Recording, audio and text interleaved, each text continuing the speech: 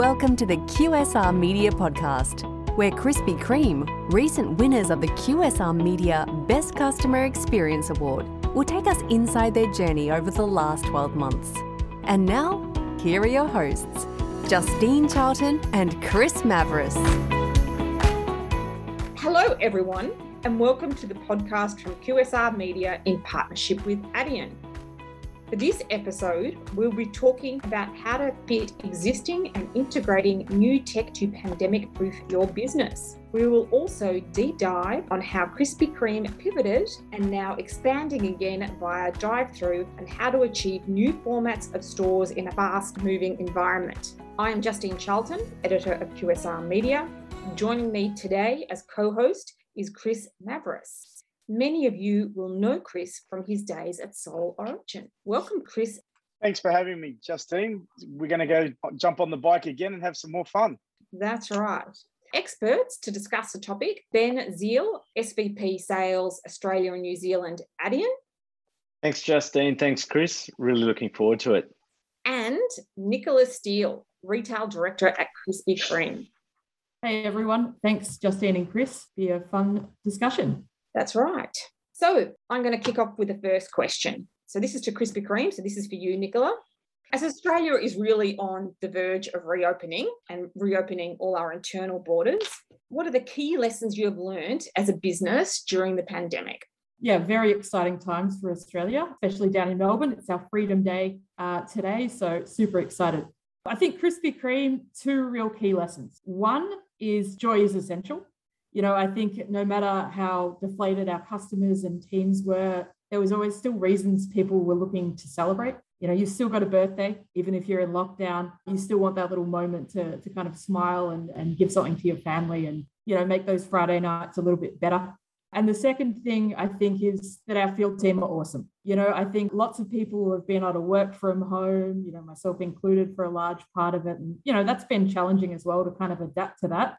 But the teams who, you know, have gone into store to make our donuts each and every day through the pandemic, through the lockdown, through the rising case numbers have been incredible, especially for some of the remote teams. I think it's been almost 2 years since any of our executive teams have been out to kind of see our New Zealand operations. And I think I got to Perth once through the pandemic when we opened a new concept store, had to do the 14 days quarantine, but it was great to get out and see those teams in person. But for us, I think, you know, our brand DNA, our mission is to kind of touch and enhance lives through the joy that is Krispy Kreme. And, you know, even in a pandemic, we've been able to kind of really make people's day, even if it meant that we had to get out into the community to do it. We launched a program called Dough Force, where we used to get out and take donuts out to the front line, you know, to hospitals, vaccination centres, and just to say thank you for all the work that they've been doing, which has been amazing to be part of. A lot of people forget about their field team and the guys on the ground, especially in larger organizations. So I take my hat off to you for really acknowledging them. One of the questions, how did you keep them motivated and keep them up? Because they were sort of hearing all the bad news from everyone else and have to still show up every day with a smile on their face. Was there anything that you guys did, or how did you motivate them? No, definitely. It's been a challenge. I can remember the very start of the pandemic, I actually reached out to Lynn and said, we need to do something for our field teams. And we organised donuts for their field team at Easter, and they organised chocolates for our team. So trying to get creative with it. I do think, you know, giving the donations and empowering the field teams to be able to take donuts out to their local hospitals or vaccination centre really made them feel like they were doing something that was worth it, and that they could be involved, and it wasn't something that, you know, just had to be run from support office. And but I think, yeah, big part's recognition. You can't forget about them, you know, just because you don't get to go and see them. So now I want to talk a little bit about your National Donut Day. You actually won an award at our awards for that. How did you, due to COVID restrictions, that plan had to change very quickly? Tell me a little bit about that and how this helped to kind of boost your brand during the pandemic.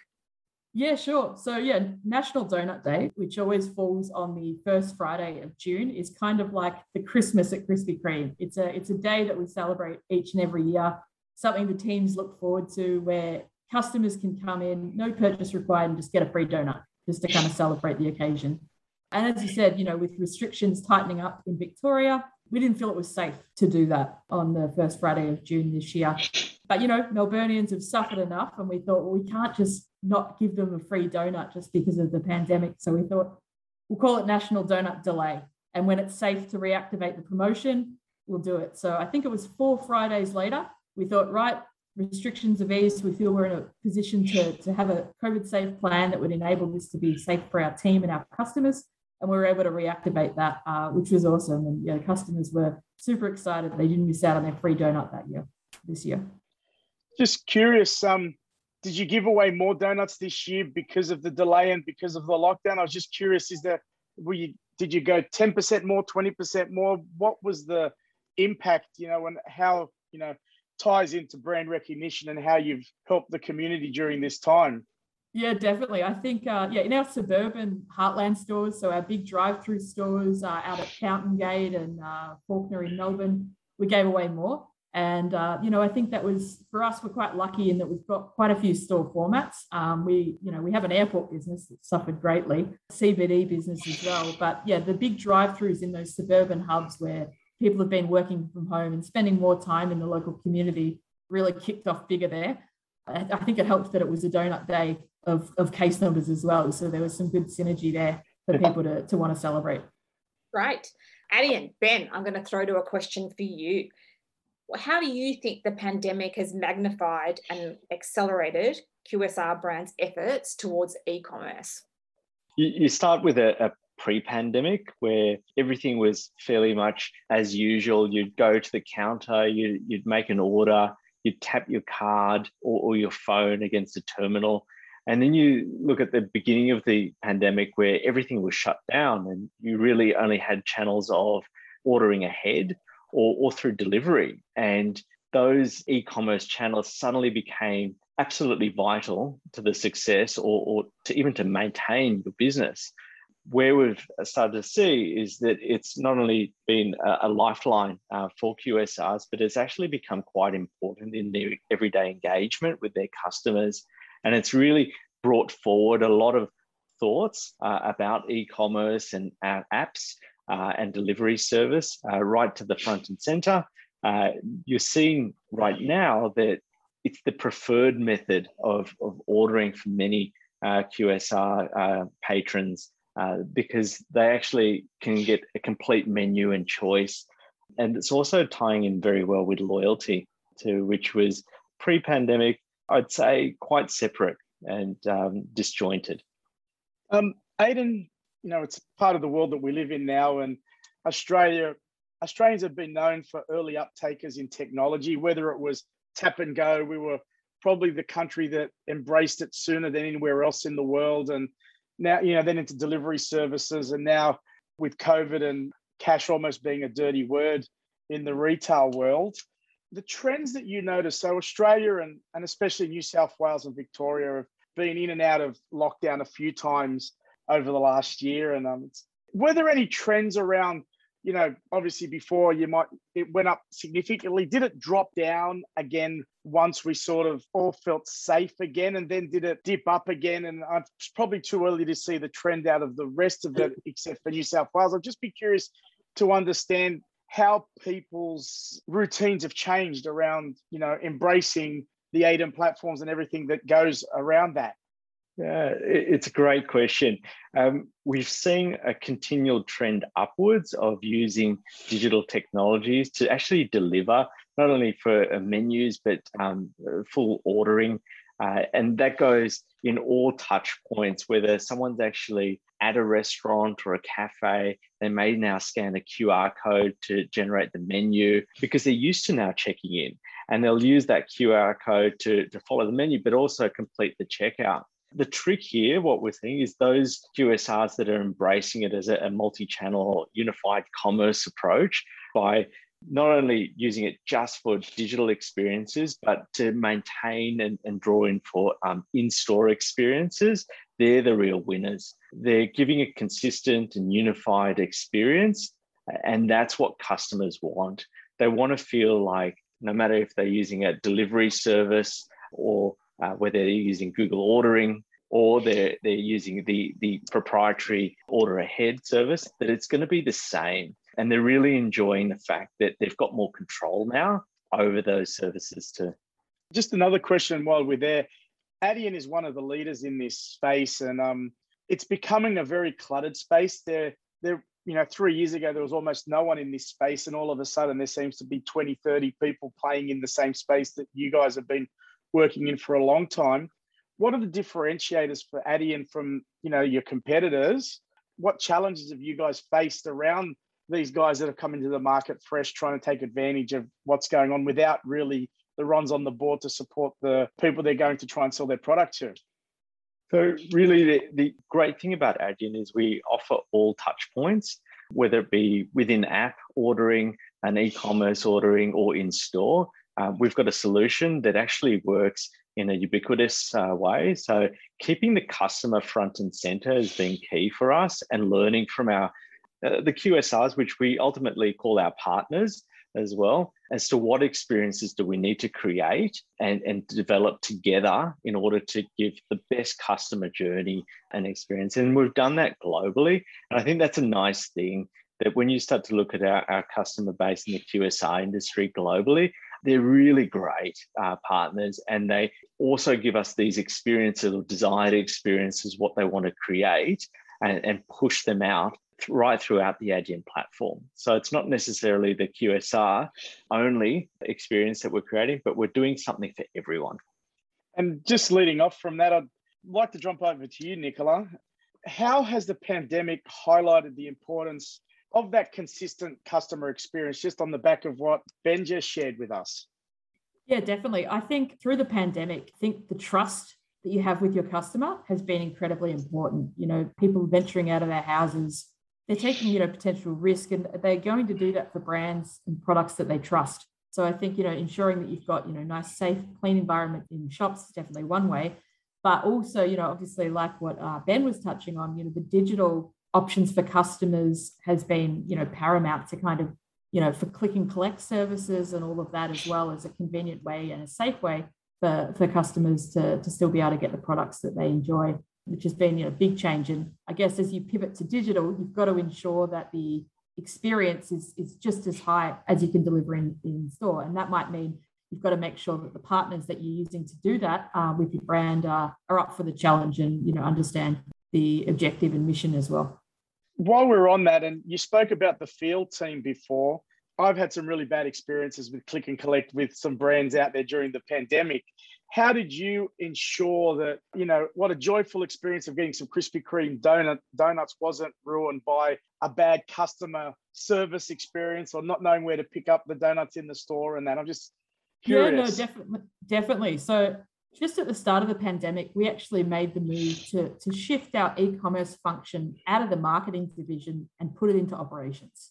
And the reason that we did that was to kind of make sure it wasn't just a almost experimental part of the business where we could play around with customization and that kind of thing, but it became integrated into what we do on a daily basis. And for us, I think that was a really important shift and enabled us to kind of work through, strategies to make sure that we could scale up in a way that wasn't going to leave anyone disappointed.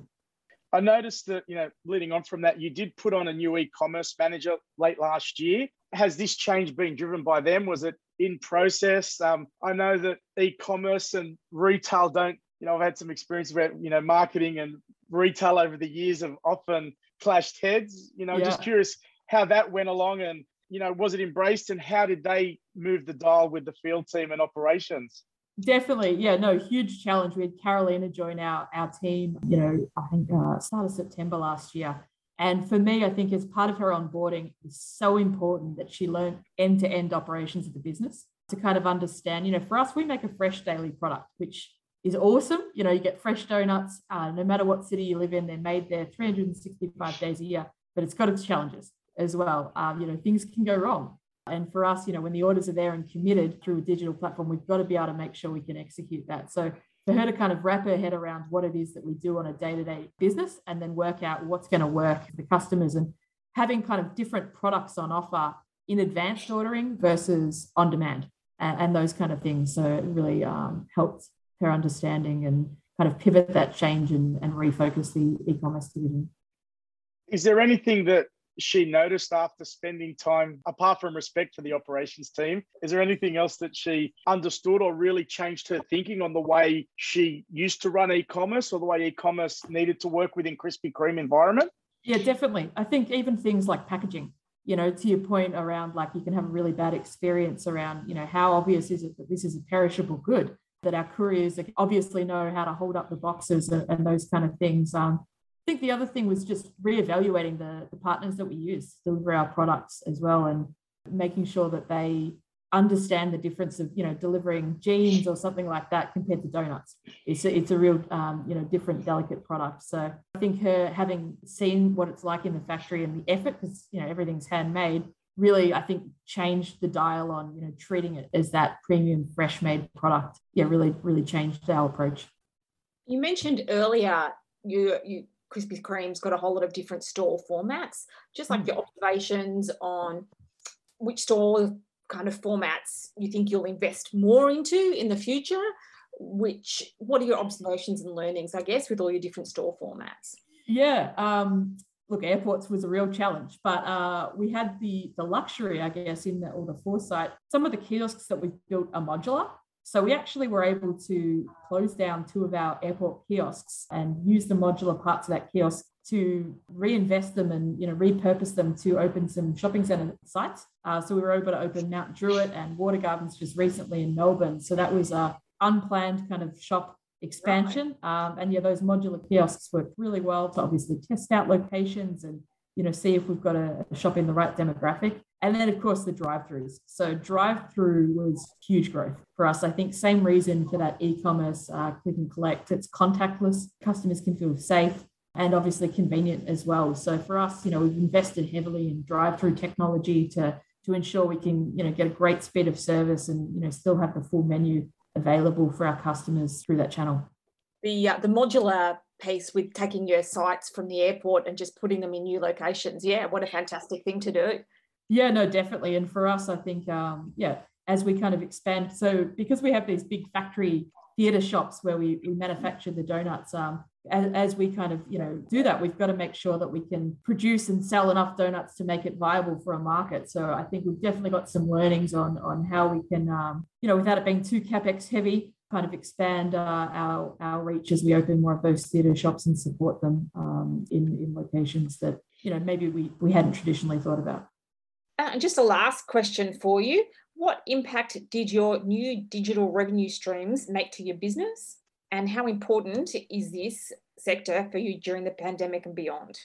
Look, digital's here to stay, for sure. I think whilst, you might have some drop down in the digital revenue streams as people return to that experience that they've been missing and craving, the convenience was there for customers. And I think for us, it's super important that we continue to leverage that. I think one thing we're going to be doing next year is thinking more about celebrations range. The fact that you can kind of get pre-orders in advance, you can probably add to the complexity of the donuts that we can make, such as like we do wedding donuts for people's weddings, and obviously, super important product. But we're thinking about those kind of occasions and celebrations that will be back and how we can leverage our digital revenue stream to kind of get those orders in and give those options to customers that you wouldn't traditionally be able to get in our bricks and mortar retail shops. I might ask a question. You talk about digital experiences are here to stay. What do you believe is going to be the next experience that'll almost curate and take over that traditional in-store experience? It's a great question. I think for us, it's really about how we do our new shop design.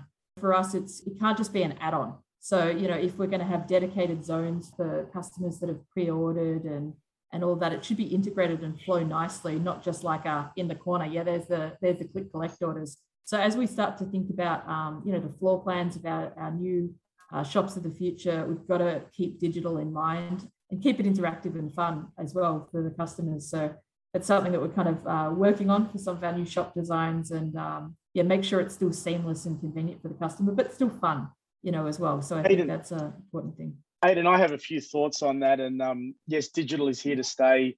The brands that embrace the technology that drives the click and collect are the ones that will succeed at it. So how great would it be that the moment, using GPS tracking and that the moment the customer walks into the store, that they receive a text to say, welcome to the store, your order's ready. Go to the counter and ask for John or for Peter or for Mary, whoever that person might be. And they wait in queue just like a normal customer, or perhaps wherever the station is.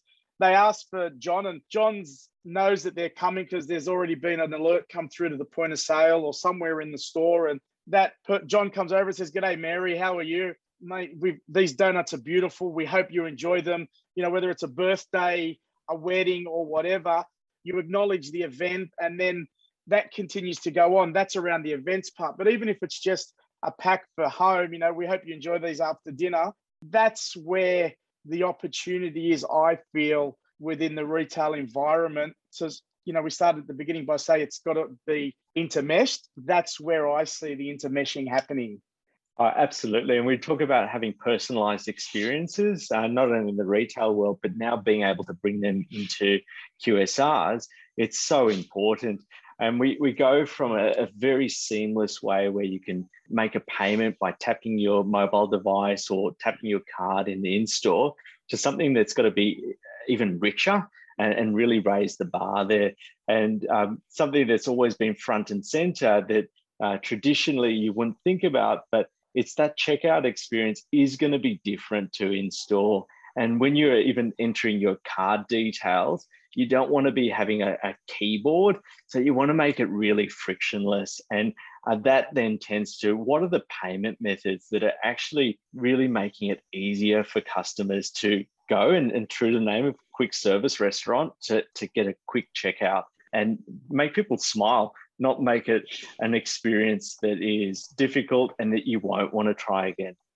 I agree 100% with that statement. And is Adyen doing anything around that? Is there any products that you can talk to us about before we go that is helping that experience occur and making it more seamless? Absolutely. I mean, we've got over 250 payment methods that we have on the Adyen platform globally, but it's really around knowing which payment methods your customers are actually going to get a more seamless checkout experience. And I do say the Apple Pays and Google Pays are great experiences for checkout because they're already preloaded with your payment information. QR is definitely an interesting one. And we've seen some of the Asian payment methods, such as Alipay and WeChat Pay, really take shape in Asia. But now with the adoption of QR in the Australian market, because we all scan a QR code and we all know how to use it, how is that going to actually change the way that we check out and make a payment? If there's one thing that both of you would say that is the most important thing that has come out of, you know, in and out of lockdown and the new world in retail and payments, what would you say that is? Yeah, I'll go first. For me, I think it's that you've just got to continually listen to your customers, you know, and understand that their needs are going to change. It's going to be really interesting to see, you know, what is it that consumers crave post-pandemic, and, you know, making sure that we're adapting and pivoting towards that as best we can. You know, retail doesn't stand still. So, you know, whether it's a pandemic or not, we know there's always going to be changes, and, you know, it's just something that we've got to go in hard for, and still stay true to your brand DNA at the same time. You know, love what you said about trying to make it personal, even if it's a digital experience. It's still got to be true to your brand, no matter what you're doing. For me, it's really about embracing new technology and not being afraid of them. We've seen that the companies that were very early on in creating a digital experience, they just keep adding on to that experience and making it better and better. Those companies that have sort of been a bit afraid and you know, sitting on the wings waiting for all the bugs to be ironed out, they're too late. So I'd say embrace payments technologies, embrace ordering technologies, because it really is the future of a great customer experience. Thank you both for your insights and for taking the time to chat with myself and Justine. I hope everyone listening has enjoyed our little chat and has learned something from our chat. And Justine, again, thank you for trusting me with this with you. Pleasure, Chris. Thank you for helping me with the co-hosting role. Appreciate it. Well, thank you very much, everyone. Ben and Nicola, that's been a really insightful session. And again, thank you, Chris, for co-hosting with me today. So lastly, if listeners are looking to learn more about Adyen and your advice, where can they reach you, Ben? That's a great one. I'm always free on my email, ben.zill@adyen.com, or just reach out to me on LinkedIn. Love to have a chat, love learning about different companies and their experiences and what they actually want to achieve. Terrific. So that's it from today's QSR Media podcast. We'll be back soon with more news, views and insights from the QSR industry soon. I'm Justine Charlton, and thank you very much for joining us today. Thank you for listening. Subscribe to our channel in Spotify, Apple and Google Podcast. For more information, check out qsrmedia.com.au.